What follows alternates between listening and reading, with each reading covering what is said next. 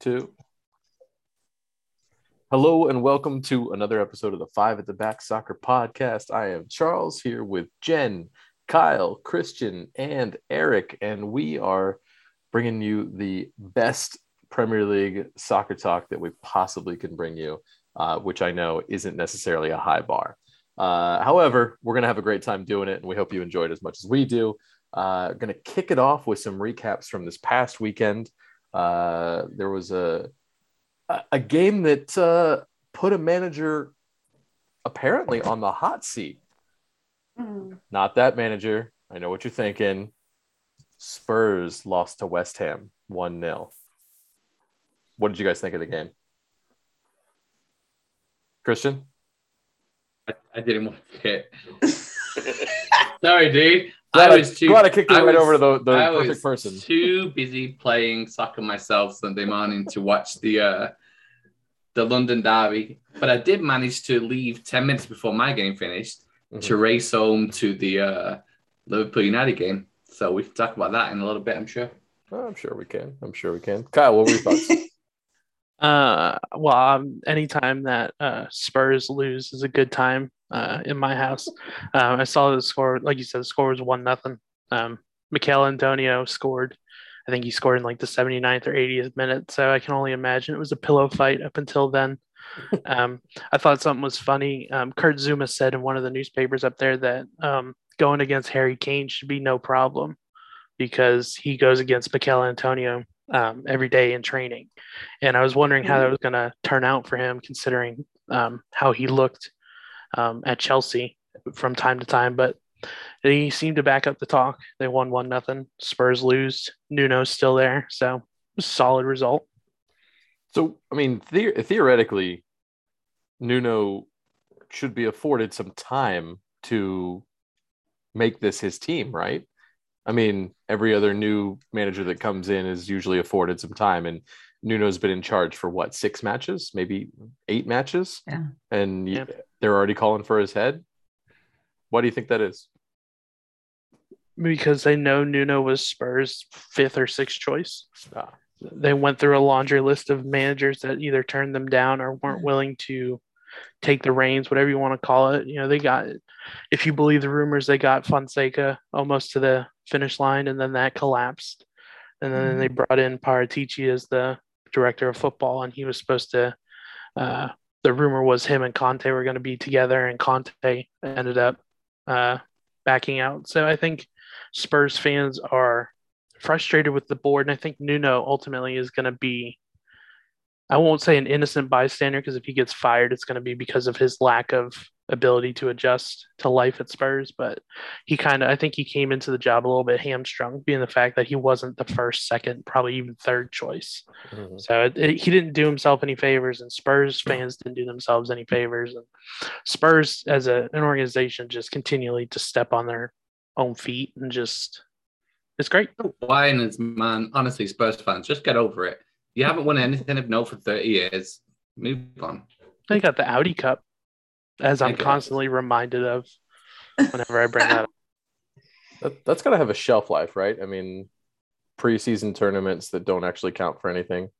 We could really only celebrate those for a certain amount of time. At a normal club, it would have a shelf life. Now, Christian, I got a question for you. What parallels do you see between the expectations for Nuno and the expectations that were heaped on David Moyes when he came in at United? And is it fair?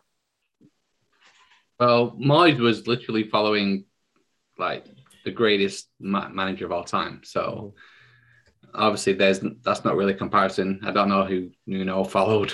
Was it Mourinho? Mourinho. Yeah. Mourinho. So yeah. So no one cares about Spurs. All right. I mean, we spend way too much time talking about him as it is. Let's just move on. All right, fantastic. All right, final point of discussion with this game. Flip into the other team, West Ham. They look consistently like a team that wants to put themselves in the top 4. Are they for real? Like, how much time do we need to to evaluate them to determine if they're really a top 4 contender, or are they still sitting in what we call that next level, the 5, 6, 7 spot? I'd say that second tier, but I still think it can be one of those weird years that if the traditional top 4 or 5 isn't who it normally is, there's no reason based on their form that they can't slide into, the 4th place kind of location. Yeah. I mean, they've been consistent since last year. They were nearly men last year. They made it into Europe for this year. And like Jen said, if the top 4 doesn't shake out with the traditional top 4 or 5 teams, they have a chance to sneak in there. I think particularly that 4th spot is probably going to be the one they're going to have to gun for, because it looks like, as of right now, obviously this can change in a couple weeks' time, but it looks like right now the top 3 spots are, and I mean, I don't even think the point spread is still that big, but I think they're in that second group, but have the potential to jump up into the top 4 if the traditional teams continue to drop points like they did last year and have started to this year. They won't. And the Premier League has the 3 strongest teams in Europe right now, right? With Chelsea, Liverpool, and City. Maybe Bayern Munich can slip in there as well, but outside of those 3, no one else can touch him. It'll be a 3-horse race, and it'll be great for the league for sure. So West Ham may slip in there. It's been good so far. Yeah. All right. Very good. So let's move on to our next game that we're covering from last week. Kyle, give us a rundown of how Chelsea did against whatever state high school they were playing. So we played Christian's favorite team of the year, Norwich. Honestly, the most interesting thing that happened in that game was the retaken penalty because Tim Krul was off his line. Since they've instituted that rule, you haven't seen it called too much, but it was a legit call. He had 2 feet off the line before the shot was taken. You have to keep at least 1 foot on the line. Other than that, it's going to be harsh, but it was a glorified training exercise. I mean, Chelsea was able to do whatever they wanted. Norwich are dreadful. This was the first time I've actually sat down and watched them. And granted, it was at 7:30 in the morning, but I kind of had an idea that we were going to win. I didn't have an idea that we were going to score 7, but I knew I wasn't waking up for the 1-1 bore fest that I would in years past against certain teams. I was sad Billy Gilmore didn't get to play, but that's because of the rules regarding loanees and their parent clubs. And honestly, I wouldn't have wanted to see him against Chelsea because it wouldn't have looked good, because he would have been potentially the only one looking worth a damn in that entire Norwich team. One guy got 2 yellow cards, I think, within the span of like 10 minutes of each. It was bad. It was a training exercise. Chelsea did what they had to do. They looked ruthless, which was nice to see. We didn't take our foot off the gas once we got up to 3 and 4. We kept going. Mason Mount came on, had a hat trick, had an assist. So it was good to see players get some minutes in the tank. It was nice to wake up at 7:30 and watch a win. But I mean, outside of that, there's really nothing of note. It was Norwich, and they played like the 20th team in the league. They play like the 15th team in the championship. Let's be honest. They're playing at a level that's way below. You say that, but I guarantee you when they get back down to the championship next year, they're going to run roughshod over the championship, because that just seems to be how it works for Norwich. Yeah. They go down, they come up, they go down, they come up. I think they said in the broadcast they've been up and down 5 times. So they're what Christian called, I think at the beginning of this year, yo-yo club. I mean, they're the perfect example of one that they just bounce back and forth. I don't think I called them yo-yo club. I just think I just called them just shit. Well, yeah. But I think you mentioned them as one of the yo-yo clubs from the championship that constantly come up and go back down. But I mean, I think they've scored something like 3 goals on the year. Mm-hmm. It's bad. They're bad. If they're a slump buster, to use an American term. If your team's having a bad run of form, play Norwich. You'll feel better about yourselves. That's the perfect kind of game to have in the 7:30 a.m. slot, though. Like, I mean, if you're gonna have the early game, at least have it be against Norwich. I mean, this past Saturday, I was in Vegas, and that's why that's the whole reason why we missed the pod last week. Not entirely, but so it was 4:30 in the morning when that game was on. So there was a 0% chance of me waking up for that game. But when I never went to bed. Yeah, I mean, if you did Vegas right, you shouldn't have been in bed at all. Or that's when I was going to bed. Maybe going back to the hotel. Right. Either way. It's funny you mentioned that, because the Chelsea Supporters Club from California, they tweeted out, because normally they'll meet up at like a pub or something to watch it as a group, and they tweeted out, the game's at 4:30 tomorrow. It's Norwich. We'll see you on Tuesday. So they didn't meet up, which they normally do. Even if it was Man City at 7:30 in the morning, they would have been at the pub. Yeah. But because it was Norwich, they were like, yeah, we'll pass. We'll see you on Tuesday. Yep. So I mean, yeah, waking up and seeing that 7-goal score, I was like, okay, all right. Yep. That's glad I didn't wake up for that. All right, so on to a much, much more exciting game, one between a team that consistently seems to be inconsistent with whether or not it's actually going to make a title challenge, or I should say a top 4 push, versus our rising darlings this year, Leicester and Brentford. Brentford once again looking like they can shock anyone, and they can come out and beat just about anyone on any given day. Give me your thoughts on this one, guys. I mean, Leicester down a couple players to injury, but James Maddison's finding his form. Are Leicester going to be able to carry through this Jamie Vardy injury and really put up some points? They have Tielemans. I mean, he's a great player as well. He helps, but I'm not sure if Vardy's such a big part of what they do. I'm not sure. I mean, they're not going to go in a total slump and just ruin their whole season over, but I'm not sure if they can have good enough form to keep in that, to get or reach that top 3,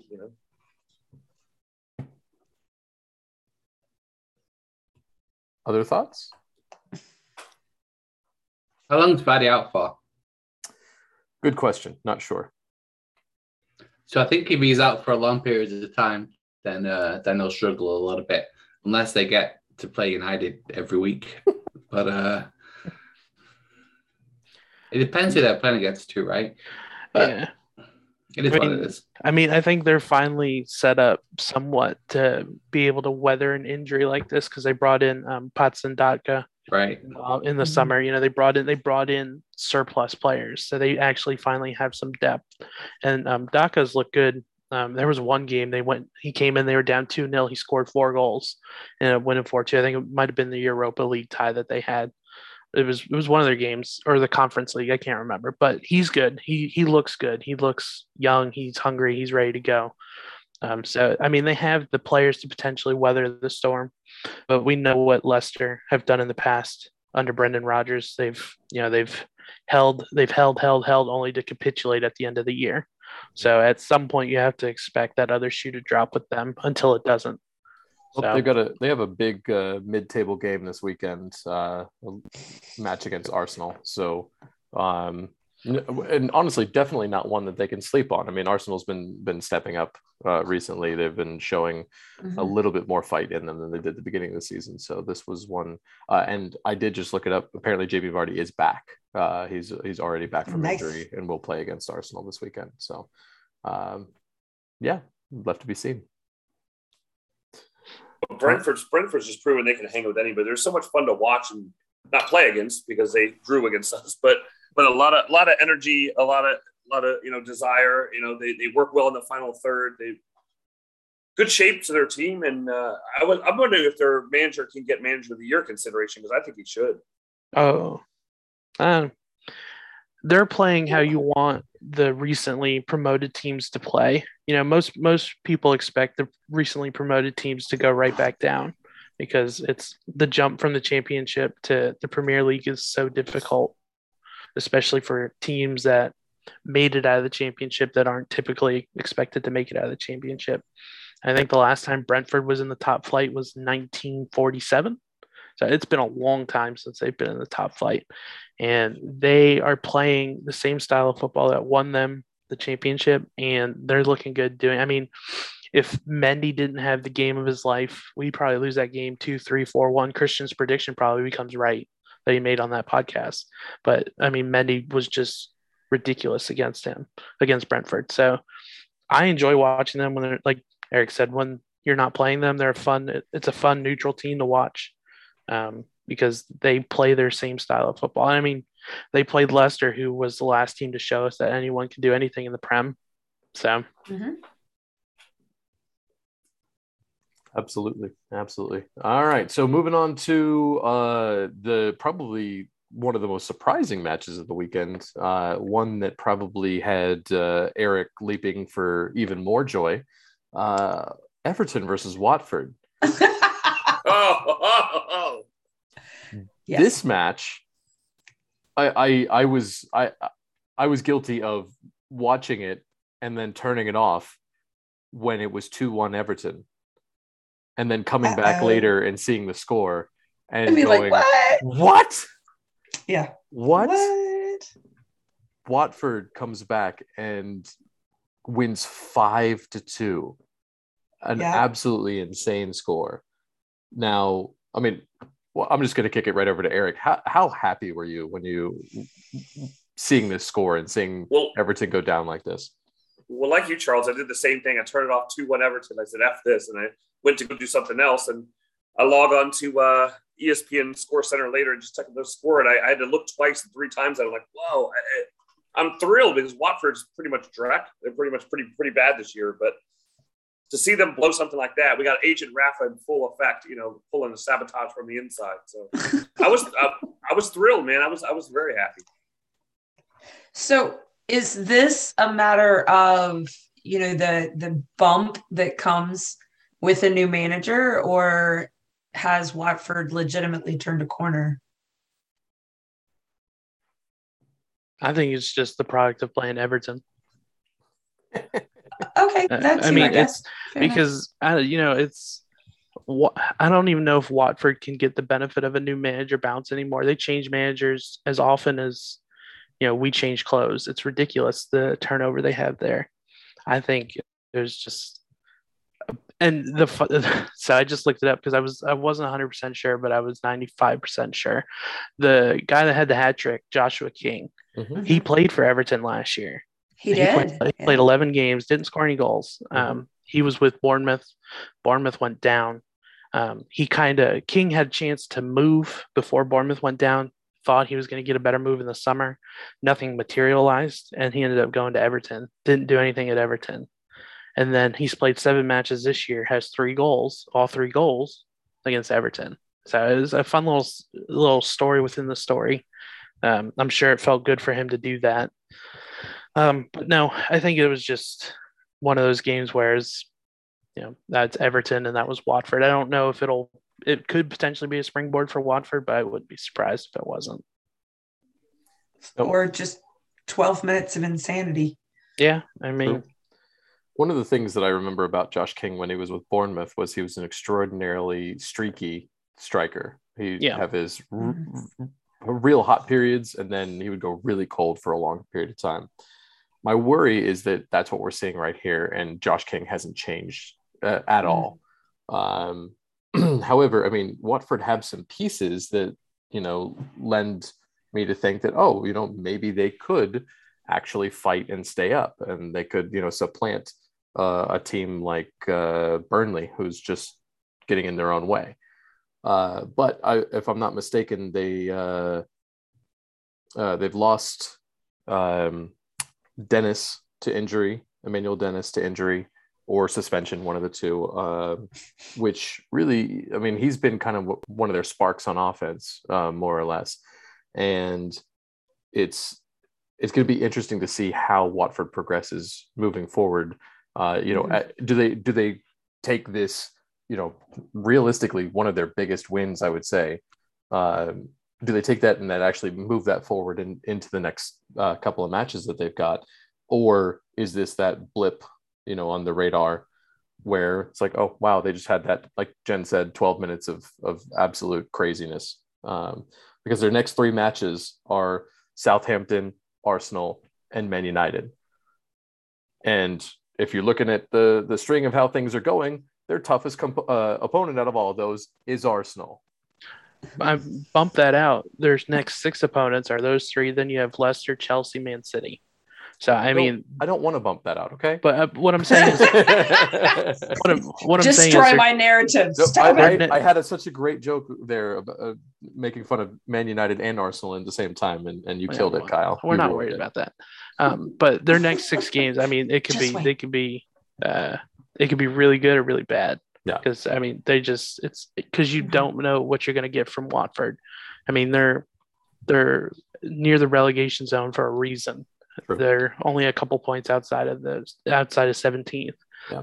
So they don't need a run of form like a Spurs or a Leicester do. They don't need to pull, 10 or 12 points out of a tough run of 6 games. They need to pull 6.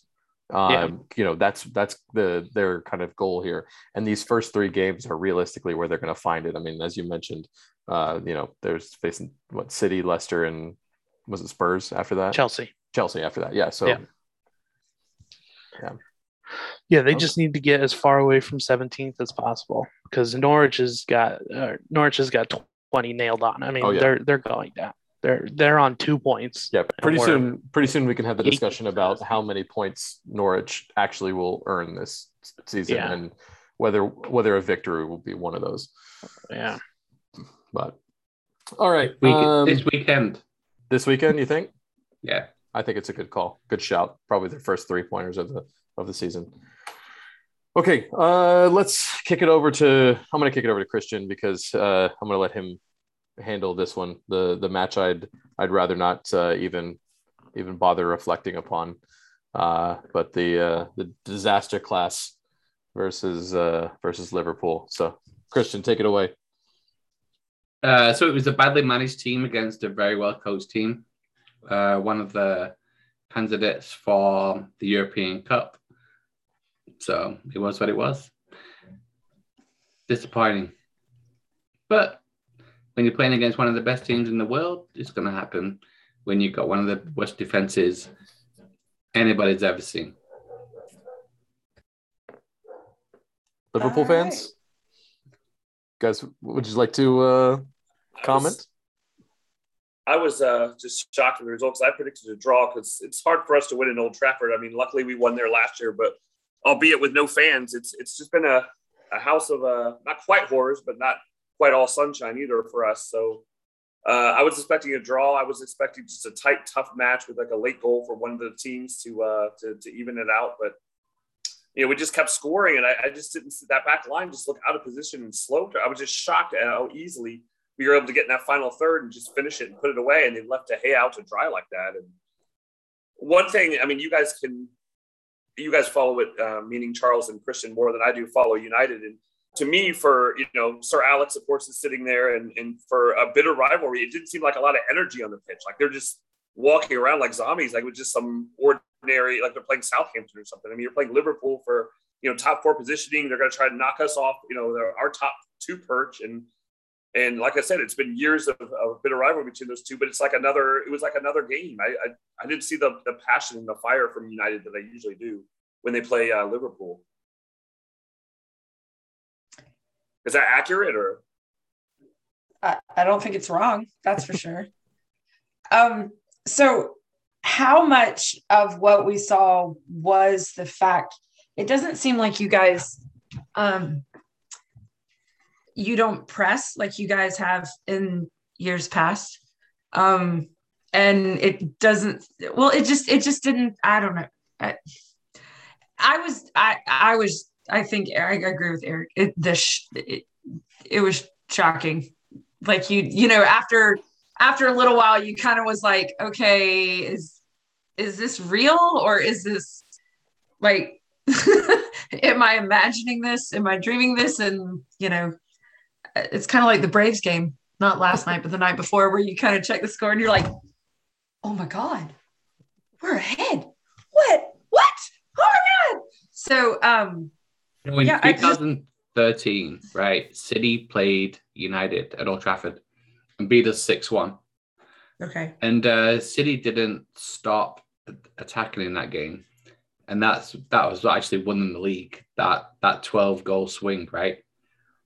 On Sunday, Liverpool did stop attacking when we had a man sent off. And when you're in a league against Chelsea and City, I hope that comes back to buy Liverpool, because they could have won by 10 goals easily. Well, my argument would be, okay, so the fact that there were all right, so we had a person sent off, you know what I mean? So when Pogba got his red card, that was unnecessary. Before that happened, Bruno should have been sent off for what he did. I don't understand why Ronaldo was, you know what I mean? Like, I think at this point, if I were Liverpool, I understand why they were like, you know what? Don't trust you guys to actually play honorable soccer. No one plays honorable soccer. It's a rivalry. Yeah, I mean, okay, but I don't think it would be worth. We already scored 5 on you. You guys were toothless. Why would we risk somebody else getting hurt if the refs aren't going to control the game and you guys are going to play dirty? Like, why would we do that? Because it could cost you the league. And so what was our lesson last year from injuries? I understand that, but the year that Liverpool lost the league by a point to City, the year you guys had 98, and the year that United lost the league to City on goal differential. I mean, that's part of the reason I was so happy Chelsea put 7 past Norwich, because typically in a game like that you could have taken your foot off the gas at 3-0 and won 3-0. But in a league, like Christian said, in a league that is as tight right now as this league is, I mean, the top 4 is 22-17. That's the point. So it's a 5-point difference between 4th and 1st. It's a 1-point difference between 2nd and 1st. It's a tight league, and it's probably going to be tight the entire way. I don't think there's going to be one team that's going to walk the league like Liverpool has or City has in the past.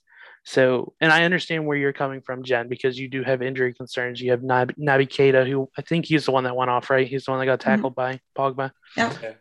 But at the same time, if you're cutting through United's defense like you were, you don't stop. You don't. I'm not saying you have to score another goal, but you don't just pass the ball around the back for 25 minutes and leave there without having a chance to get to 6, 7, 8, or whatever. You guys probably could have named your score. It was just one of those games. And you in a league where goal difference matters, I'm not saying it's going to ruin, and but I understand what you guys are saying, but if we can't trust the referees to have control and to make the calls that they need to make to keep the players safe, why wasn't Bruno sent off? Because they reviewed it and decided it wasn't a foul, just because so they decided it was. Pogba was sent off. So here's my counter argument to that, and this is just from a neutral perspective. I have a dog in the fight in so much that it's a title race, but I didn't have a dog in this fight personally from a fandom perspective. But if the argument is that we're not going to score goals or we're not going to try and go at it because we don't trust the refs, then no one in the Premier League should be playing soccer, because the refs across the league are atrocious. They suck, whether it's Norwich, Chelsea, like I said, I understand where you're coming from. The biggest rivalry in London is in England is Liverpool United, and it has been and always will be the biggest rivalry in England. And there's potential for extracurriculars, but that's just the nature of the beast. And I just don't think purposely taking your foot off the gas versus trying to score and just not scoring anymore is the smart play. But I'm not Jurgen Klopp, so I don't know if I would say that no efforts were made. I mean, because there were. I mean, when they subbed people off and they brought people on, and but I don't know, like the whole whatever. That's fine. You were never going to pull for us anyway, Christian. That's the reality. So, okay. Well, no, if he did, why would I pull for you guys? If he did, he'd never be able to show his face back home. No, I mean, you saying the whole well, I hope you lose based on this. Honestly, like I'm at least, for the 3 of us, the Liverpool fans, I honestly thought we did pretty good about not rubbing salt in the wound. You know what I mean? Not being jerks about it. But okay. Yeah, that was a chance missed for you guys for sure. Right, the only treating friends like friends. Okay. No, not for friends, but I mean, it's an opportunity for Liverpool to essentially put up one of the worst defeats ever at Old Trafford. It's the only chance. It already is one of the worst defeats ever at Old Trafford. So we didn't have to do anything extra to make it one of your worst. I personally talk about rubbing salt in the wound. I don't operate like that, so I kind of let it go. And plus, like I said, we've all known our history, and right now we're in October. If you want to impress me, keep the same energy in late April, then we'll be good. But we'll see what happens. But this is actually a true story. It reminded me of you guys. You guys are such, great people, and I've enjoyed, knowing you guys over the last couple of years. And I told you the story about it. He's a listener of the pod occasionally. Our new custodian at our school, he came over from England. He's Pete, really great guy. He comes up to me. He's like, "What are you doing for United Liverpool? You want to go out and watch the match?" And I'm like, "Yeah." So he tells me about this nice Irish bar shindigs that shows a lot of the football matches, and he's like, "I'll meet you there, kickoff's 11:30. I'll meet you there like 11 or whatever." So I get there to get a seat. He comes in. And before he's talking to me about this, it's not a trap. It's not a United bar. I'll come in with a Liverpool kit on and get my ass beat by halftime. And he goes, no, it's mixed. It'll be okay or whatever. So I come in. There's one United guy there. There's a bunch of Liverpool guys, sitting there, people sitting there. And he comes in or whatever. It was opposite. It was a majority of Liverpool. And I find out it's they're trying to get a supporters club up my way of South Florida. It's the northern, I'm not going to say it on the pod, but it's northern. I've told you guys off the pod. It's the northern part to South Florida. And they have one towards the southern part. I've never made it to a match, but they're trying to get it. So poor guys, we're pouring it on, and Pete was so devastated. He left at halftime. Didn't even say goodbye. He left. Him and his wife, they were sitting there. They finished their pint. I thought he went to the bathroom. And he left. He texted me later. "Sorry, I didn't mean to be low class. I just left. I couldn't take it anymore." I was like, I've been there. I know. So it was honestly one of the most frustrating matches to try and endure. Afterwards, I was hoping that it was going to be enough to get Ole fired immediately. The Man United board has decided that they're going to keep him for the time being and reevaluate after the next couple of games, which just further tells us that the board has no idea what it's doing, and/or it doesn't want to spend the money to go out and get the coach that they deserve, or both, probably both. So we Who played. Would they go after? Oh, sorry. The two. No, it's all right. There's been multiple names floated around. The most heavily linked name is Antonio Conte. However, I think that because he's the most heavily linked name right now, that means he's definitely not coming to United. It's almost always not the first person that everybody links it to. But they've been linked. That's Spurs. You're mistaken for Spurs. No, I said the first person, not the first 5 people. It's not the first or the second or the third, maybe the fourth. Their other names floated have been Zinedine Zidane, Eric Ten Hag, and Christian. Help me out. I'm forgetting one. Conte. I don't think so. That was it. No, that was it. Okay. Right. Louis Van Gaal. Yeah, that's it. Yeah, we're gonna bring him back just for Jose Mourinho. Yeah. No. Jose Mourinho, who by the way, I don't know if you guys saw, Roma lost 6-1 in Conference League. Conference League, yeah, in the Europa Conference League to a team that I've never even come close to being heard of. They lost to a team that has a / in their name. Yeah, like it's less well known than FC Sheriff. Yeah, which is something. Yeah, Mourinho's had an interesting week at Roma. Unbelievable. I think so. I don't know if you want to move on, but the last thing I'll say about the United Liverpool game, I think the thing from me, like I said, I'm a neutral watching it, and this was a game I made a point to sit down and watch because I figured it'd be good.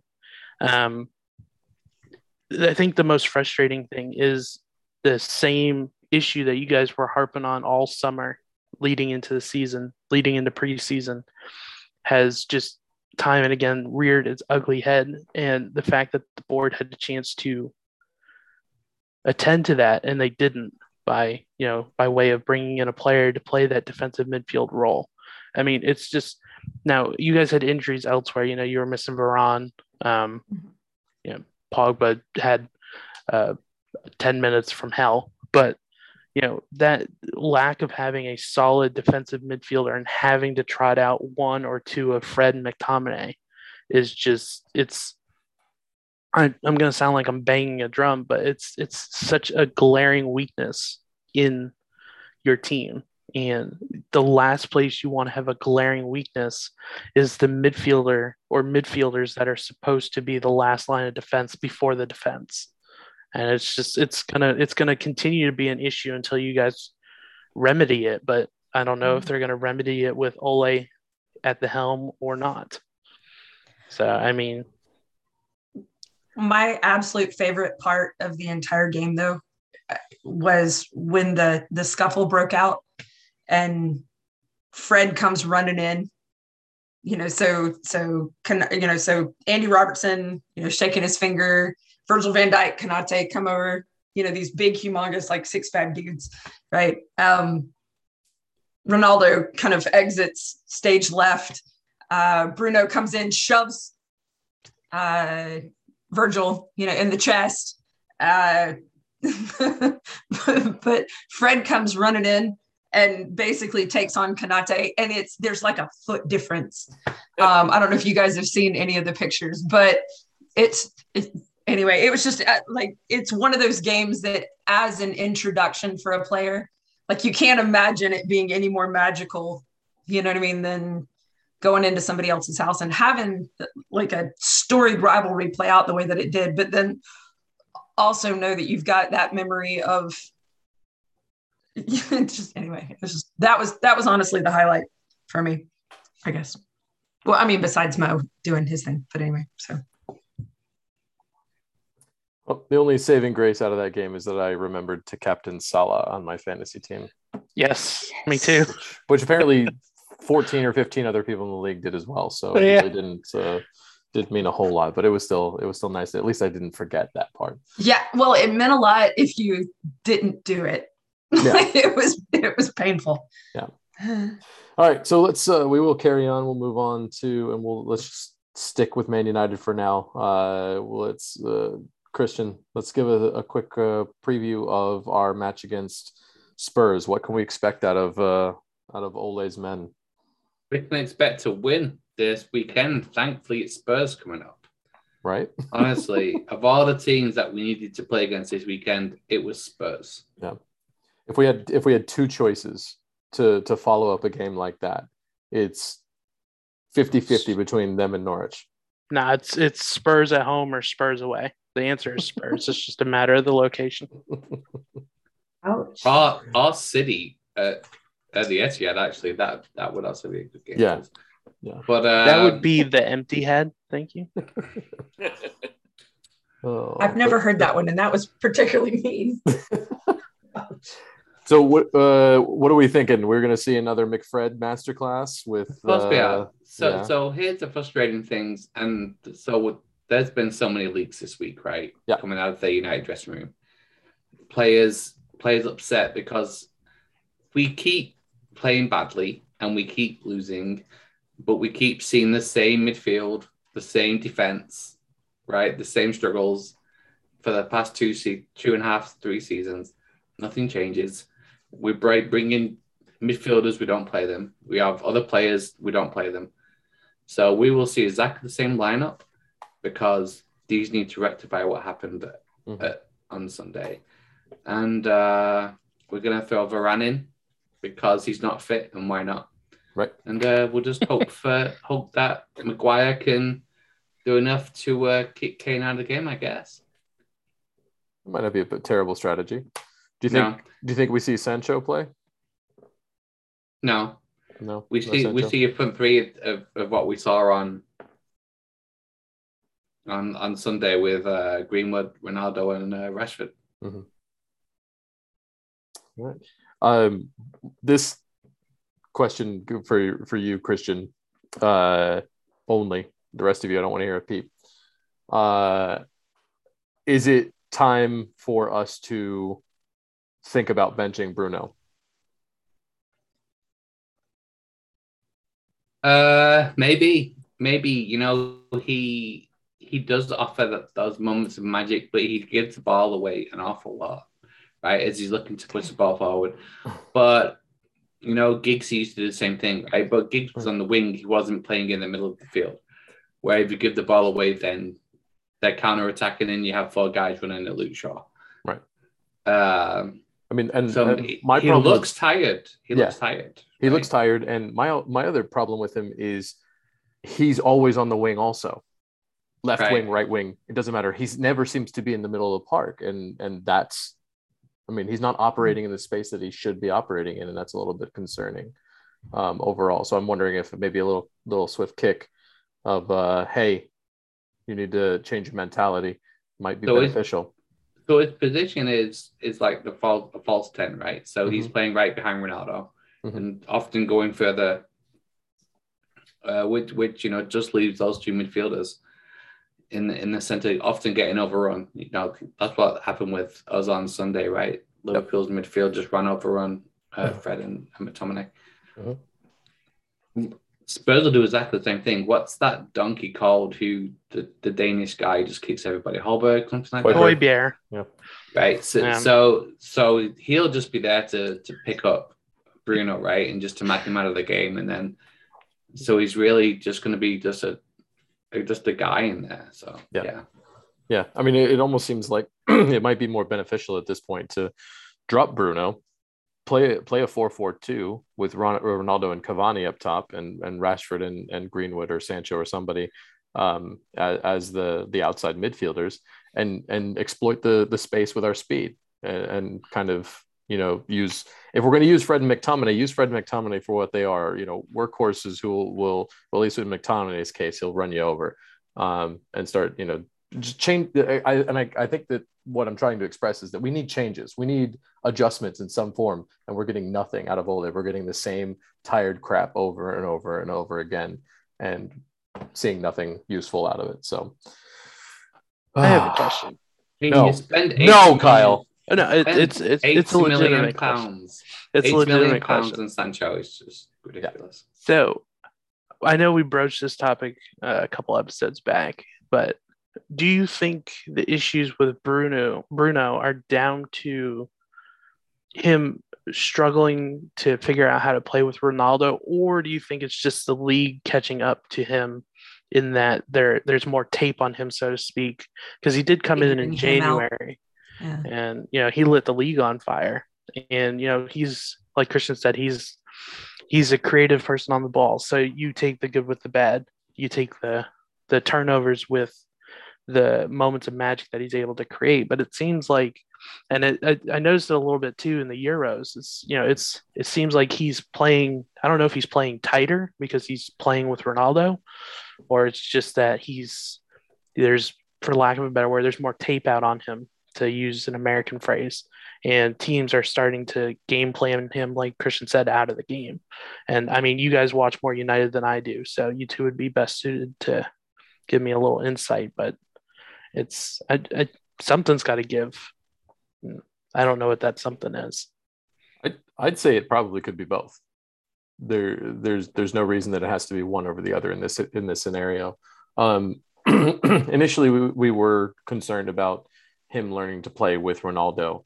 However, the only reason why I'm not going to actively explore that as a real reason right now is because I think the larger problems in United's squad overshadow any worries about chemistry at the moment. Like, we have problems that are far larger than chemistry, that even if they solve their if it's an issue and they're not playing well together, even if they solve that, that's not going to suddenly make United miles better by any means. So I think more or less at this point, I'm more worried about what Christian mentioned, which is him looking tired, and whether he's taken on the emotional weight of the team, along with running, 1.75 times more than every other player on the field during the match. I don't know. That's I think is just more concerning to me at the moment rather than me, worrying about which one explains his issues. Okay. Sounds good to me. Christian, any input on that? I agree with you. Okay. All right, let's kick on to another match. Honestly, I would say probably the most interesting match outside of the United Spurs one this weekend. Leicester Arsenal. We got a couple of, like I said earlier, mid-table teams fighting for mid-table supremacy. What do we think? Are the fighting Artetas gonna actually show something here against Leicester, or is Brendan Rodgers with a semi-full strength squad gonna step out and reclaim their 7th place glory?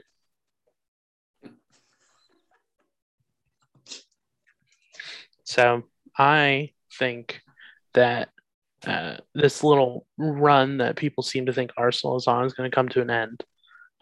I think on the whole, Arsenal are starting to figure out how to play as a unit with the players that they've brought in over the summer and the players that they've had.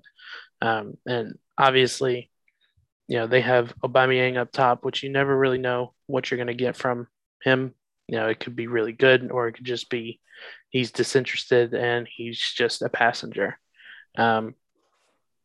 Arsenal won 3-1 their last game, but they drew 2-2 the game before against Crystal Palace, and it took a late goal for that to even happen. So Arsenal, I think, is a true Dr. Jekyll, Mr. Hyde right now. We don't know what we're going to get. Leicester is still Leicester. That team's been together for a while. They brought in some new, young, exciting talent. So I think Leicester will get the job done this week, and I'm hoping they will, because anytime Arsenal can lose is a good day. But I agree. I think Leicester will probably have too much in the bag for an Arsenal team that's been on a little bit of a run, but they're still not very good.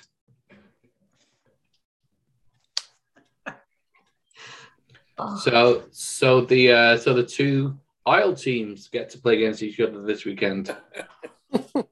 Another Isle derby. Oh, had to preview this game.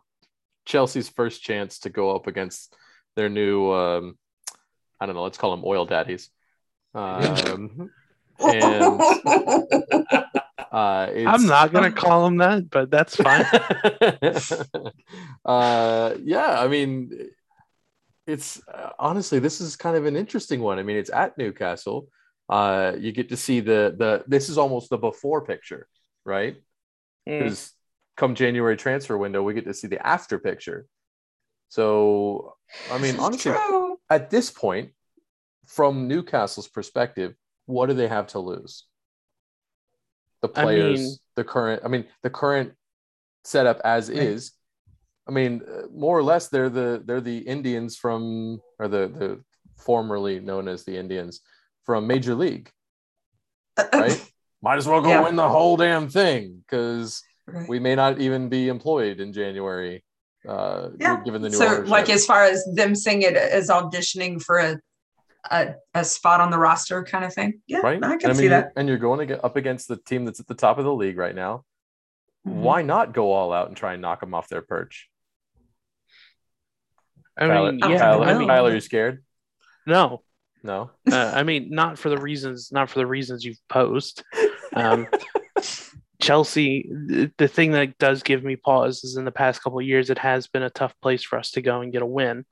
There was, I don't know if it was last year, the year before, there was a game we were up 1-0, and in the 90th minute we gave up this a foul, and in our half of the field, and they put a ball into the box and scored a late goal.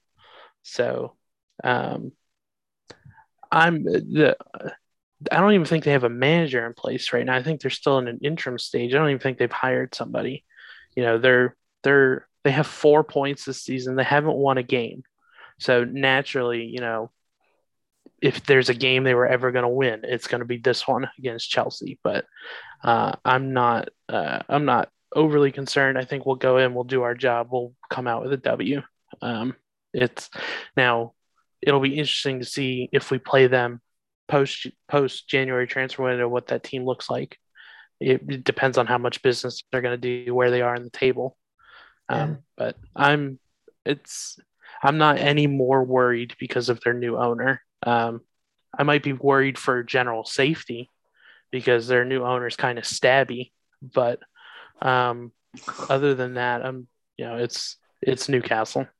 So, well, I mean, when you see the team after January, I mean, you're still gonna know the players. They're just gonna be in a different assortment. I mean, you're facing Newcastle, and you're gonna see Cavani and Kane up front with FIFA career mode with Ter Stegen in goal. So yeah, it'll just be different. It'll just be different. just slightly different. So when does the window open? January 1. January 1, yeah. Okay. I think. Is that right, Christian? Okay. I think the winter transfer window is just the month of January, I believe. Whereas the summer window is 10 weeks, I think. 2.5 months. One of the funnier rumors that I heard this week, since we're talking about Chelsea Newcastle, was Newcastle was looking to bring in Eden Hazard, which one of the Chelsea fans I followed today made a good point. Why would Eden trade in living in Madrid for living in Newcastle and going from a team that's competing in Europe to a team that's in a relegation fight? But when the new owners were brought in, the inevitable who's who of who's going to come to Newcastle was going to start. And it started the moment it was announced. People were like, oh, Haaland, Mbappe, blah, blah. And obviously people are just, joking around, but it's funny to see all the players that are quote unquote linked with Newcastle now. But to answer your original question, no, I'm not worried about Newcastle. I expect us to go in there and do what we need to do, especially after the way the team looked against Southampton in the midweek. Having the starting 11 back, the actual, team A, if you want to call it that, starting 11, I think we'll be fine. Well, good. I'm glad you're so confident. Yeah, I mean, it's a nice feeling because I've had plenty of years where I don't know what to expect from Chelsea. And, for now. Don't worry. You'll be back there soon enough. Oh, dude, I know. Peaks and valleys. Valleys. All right, let's move on to the next preview game, Liverpool and Brighton, which I think could easily be a trap game for Liverpool. I mean, granted, they are at home, but this maybe starts another 6 straight losses at home. Lord, I hope not. Oh, goodness gracious. I think it'll be an interesting game. I think Brighton has, they seem to be really unlucky last year. And, I think their record did not reflect the team that they were. The fact that right now they are sitting in 5th with 4 wins, I think we're going to have to work to win, but I think we will win. And that was high-tech analysis there. Sorry. They're sitting in 5th place, having scored 9 goals and conceding 9 goals. That's true. They are hard to do. I hope they play with honor and don't foul any of your players, though. Yeah, that is not what I'm saying. Good. That's all I was saying. Okay. Yeah. So they've scored 9. They've given up 9. They've played a lot of 2-1, 1-1s, and the games that they've lost have been blowouts. They lost 4-1 to City. They lost 2-0 to Everton. That's not really a blowout, but I mean, it could be a trap game. Graham Potter is the greatest thing to ever walk the earth, according to Scott. Hi, Scott. We miss you. But I wouldn't be surprised if Liverpool walk the game at the same time. So it's Liverpool, Brighton. I think there's too much of a mental letdown between the mental high of, hanging 5 on United and Old Trafford and coming down to playing Brighton. I'm not worried at all about losing. I have zero thoughts in my head about us losing, but I think it'll be tougher than we think. I think it'll be like a 2-1 late winner or something like that, where kind of snaps us out and we'll play right the last 20 minutes and play true to form and then see a goal through. So Eric, you love yourself a late winner. I mean, every week is a late winner. It's Premier League, man. It's the toughest league on 1 to 20 on earth. I'll stand by that. But at 1 to 9. I really think it's going to be a good game. But I see Liverpool coming out on top. I really do. Well, that's the shock of the night. Eric thinks Liverpool is going to win. We can wrap it up here, folks. No, usually it's the opposite. To be fair, that actually goes against everything that Eric has ever said about Liverpool. That's a fair point. Yeah, I've been a little bit more confident this season. I don't know if you noticed, but all right. At least the last couple of weeks. Final game we're going to preview: Aston Villa versus West Ham. Aston Villa, who started the season quite brightly. It looked like they did not need Jack Grealish. They brought in Danny the guy Ings. with the hair. Looked like there was a big, it looked like they had solved all their problems. And the last few games hasn't gone quite as well. Do we think that this is, the tale of two teams that are at the same level that may not be playing at the same level? Or are we seeing a game where West Ham should win comfortably 3-0? I think West Ham is a clear tier above Aston Villa. Okay. Mm-hmm. Aston Villa, the year before last, had to go to the final day to avoid relegation. And then last year, they came out like gangbusters. They beat Liverpool at home, or beat Liverpool 7-2. They were cruising. And then, they lost Grealish over the summer, and they've I don't think they're going to regress back to relegation fodder, but I think they've kind of regressed to the mean. Whereas I think West Ham, through giving Moyes time and seeing what they've been able to do and what they've been able to build there, I think they're the more consistent team. Mikel Antonio scores goals. Declan Rice is an immense midfielder. So I think West Ham and Aston Villa are on two different trajectories right now. Mm-hmm. So I don't think they're the same tier of team. Christian, thoughts on this one? I think Moyes has West Ham well drilled.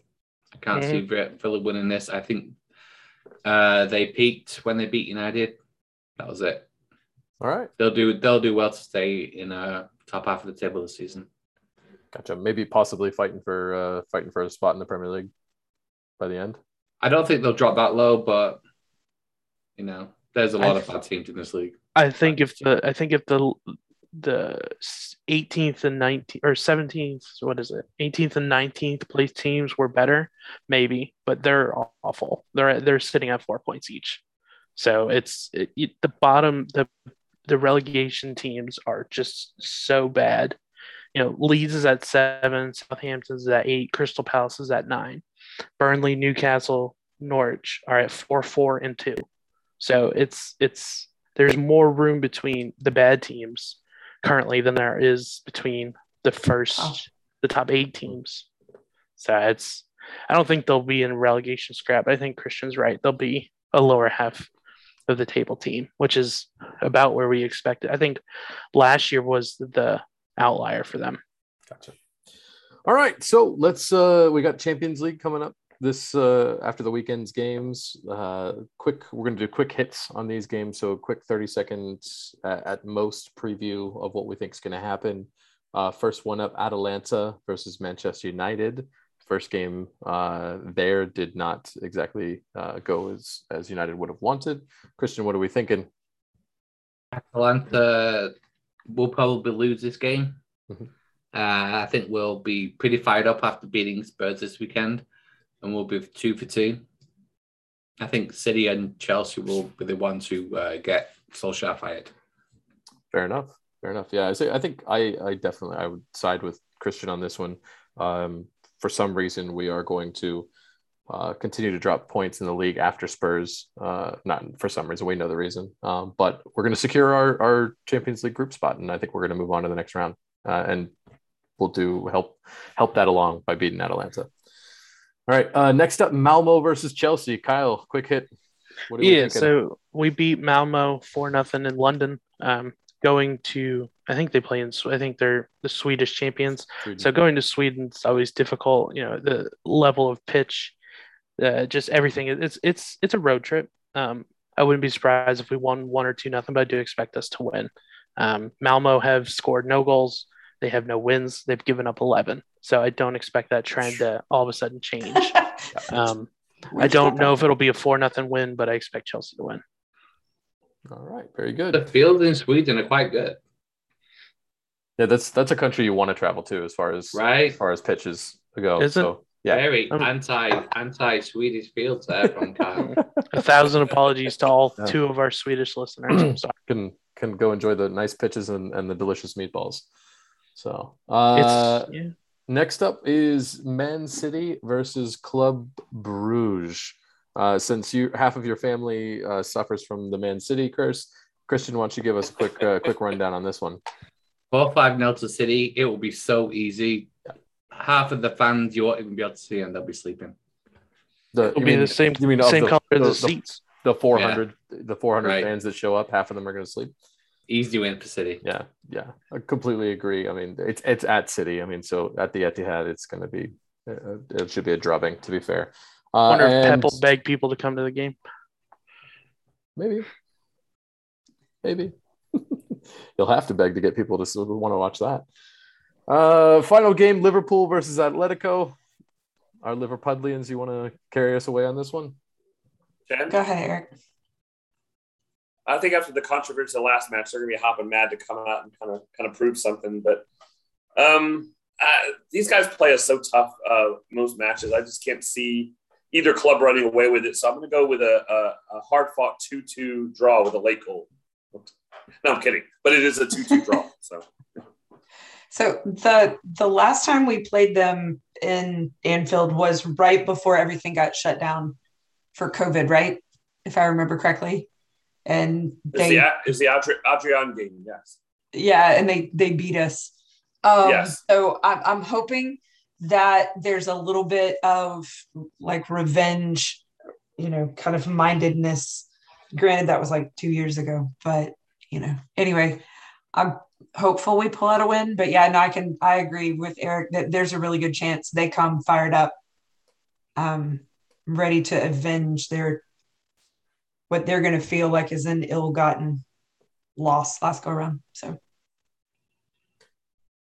do Liverpool need these points to move on? No. I agree. Right. Well, I haven't done the math, but no. I mean, we're 9 for 9 so far. So. Well, we know you teach math, so that's a good thing, Eric. Yeah, I really don't. So. I mean, if let's say Liverpool were to lose this game, they'd still be in first. So no, exactly. They play Milan and Porto, man. They're fine. Yeah, they're fine. They're fine. That was kind of the point I was making. They're going to be fine. Yeah, it doesn't matter. I just hope Atletico play an honorable game. If there's one thing we know about Simeone, he plays honorably. Right. All right. On that note, I'm going to kick it over to Jen. Why don't you lead us in our pick for the week? Okay. So the games, we've actually highlighted a number of them already. So let's get you guys on record. Leicester Arsenal. What you thinking? Who wants to go first? I'll go first. Leicester.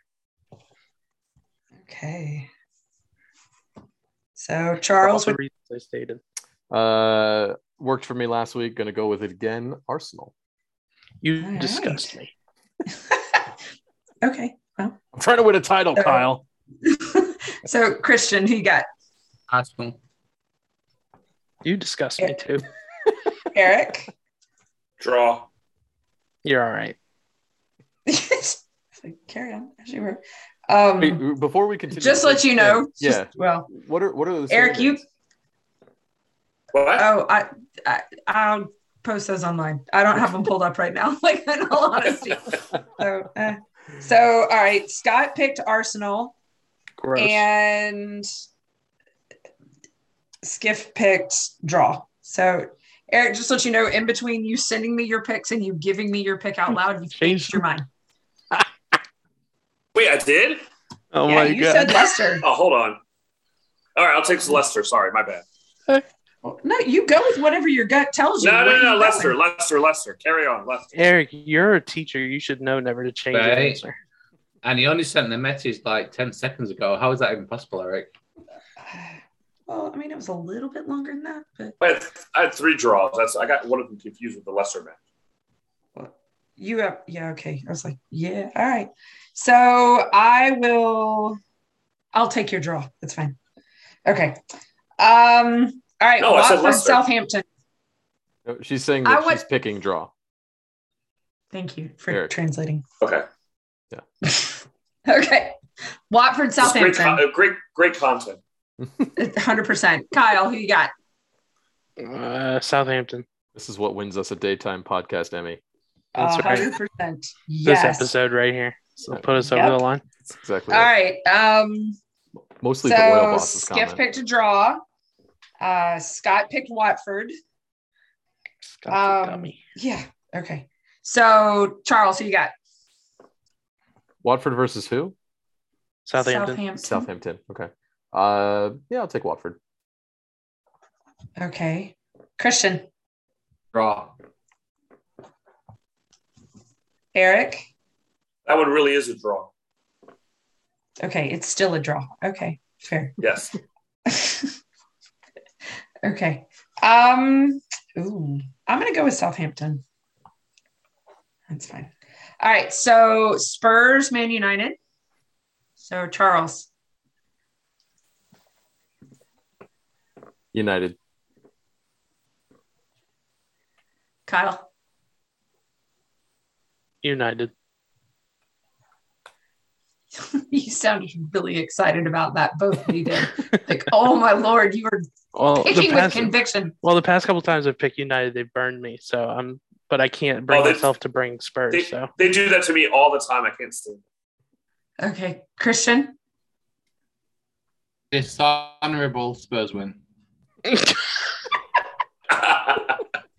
Fair. All right. Eric.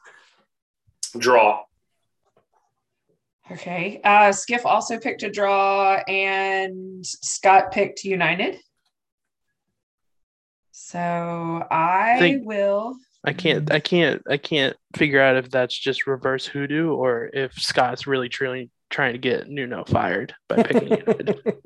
I'm leaning towards Nuno getting fired, but I'm 100% okay with this game resulting in Nuno getting fired. So as long as United go out and put up, it would be great podcast content. 100%. Fair. I guess just to balance the numbers out, I'll pick Spurs. That's fine. How bad can it go? That's a bad question to ask. Yeah, probably. All right, Norwich Leeds. Let's start with Christian. No. They have a soft place in your heart. Their first win, Norwich's first win, 4-5-0. Okay. He's like, I will die on this hill 100%. Okay. So, Charles, you got? Draw. Okay. He's like, and no, you can't pick the Meteor. No. Just to let you know. All right.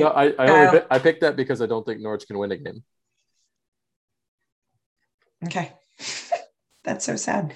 But hey, if they draw, then everybody gets points. Yay. Okay. Kyle. Leeds. Eric. Someone kicked him off the podcast. Leeds. And him. Okay, so Skiff picked Leeds. Scott picked Leeds.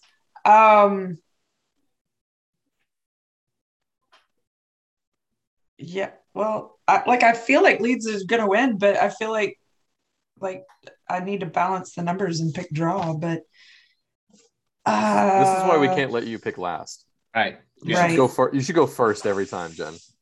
Choose the honorable team, Jen. Jen, why are you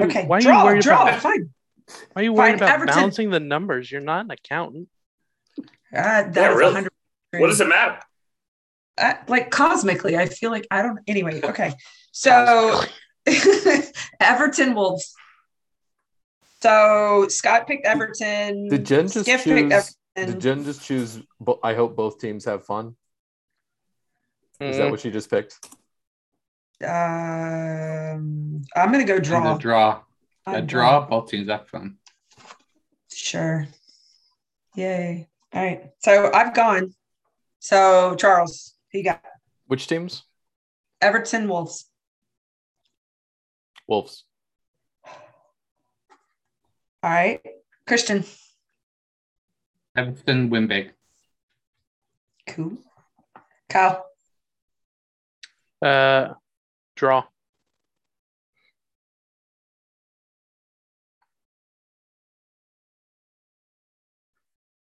Did Jen freeze Eric? or okay? I thought I froze. I'm gonna go. I'm said- gonna go draw. I'm gonna go draw. Draw. Okay. And so the other boys picked Everton. Oh, they're off the show. Fair enough. All right.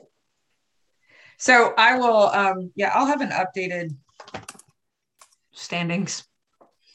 Somebody's ahead, somebody's behind. I don't know. Interesting. All right. Speaking of interesting, great segue, Charles. Well done. There are reports coming out that the Premier League is going to be moving to assimilate with the rest of Europe and permanently adding 5 substitutions for all of its matches. And I'm assuming this is going to be an FA-wide, rule change. So all of the tournaments as well, EFL Cup and the FA Cup as well. What do we think about this? Good, bad, indifferent? I mean, I'm fine with it. I like the modernity. I guess it's more modern. I guess there's more rotation. I think it just brings more uniformity to the game because you go to these different competitions. You have 5 subs. You come back to the Premier League, has 3 subs. I think it'll help the teams in the long run. Tuchel himself has said a couple times that that player would have gotten in if they had 5 subs, but they only had 3.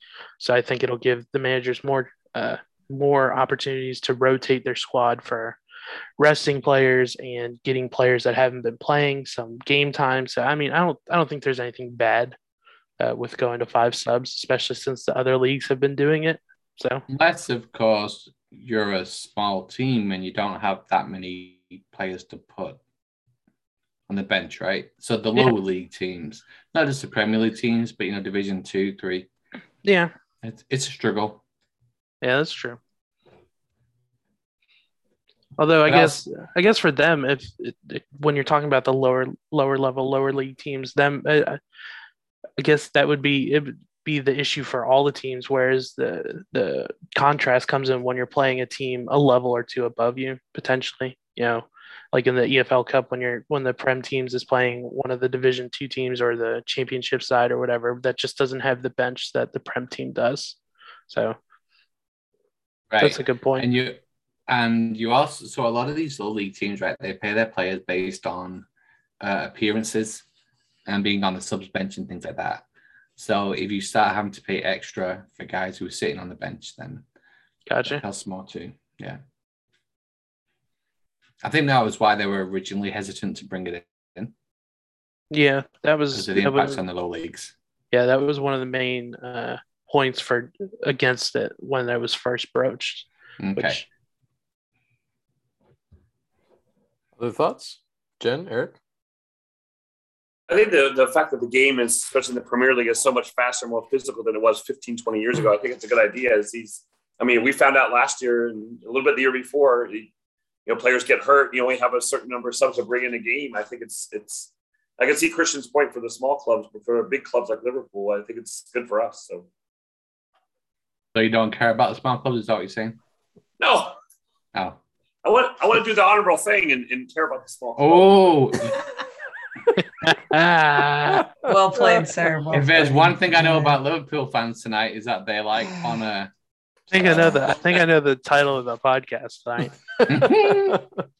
Oh, it's going to be an easy one to write up. That's for sure. Yeah. Thanks. Well, I mean, Glad I can provide. the nice part of this also, or of them implementing the 5 subs rule, is doesn't mean you have to use 5 subs.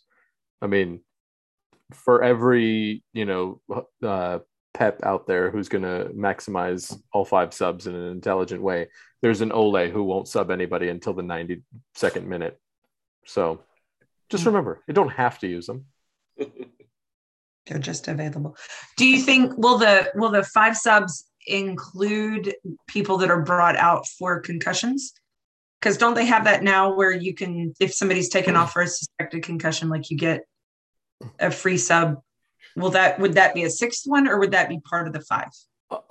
To be fair, I don't know the answer to that. I will definitely take a look into it, but I would think that adding the 2 extra subs would eliminate the need for the concussion substitution. Okay. Because I mean, at that point, it's another injury, and you have enough Right. subs to make the adjustments you need. Well, and that would be, I can see from a player standpoint, like if you're going to really try and advocate for the league taking some of those kinds of injuries more seriously, this is a step in a direction, you know what I mean, that makes it tactically more likely that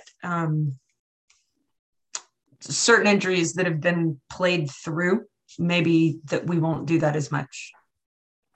So their long-term health will be, maybe protected a little better.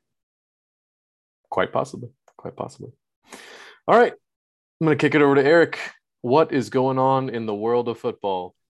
So I thought this was pretty cool. In years past, we had the female players. We had Sydney Leroux and Carly Lloyd. Sydney and Carly took, especially Sydney took, I believe, a couple of years off to build a family and have kids. And I know Carly did too, but I think it's in the NWSL.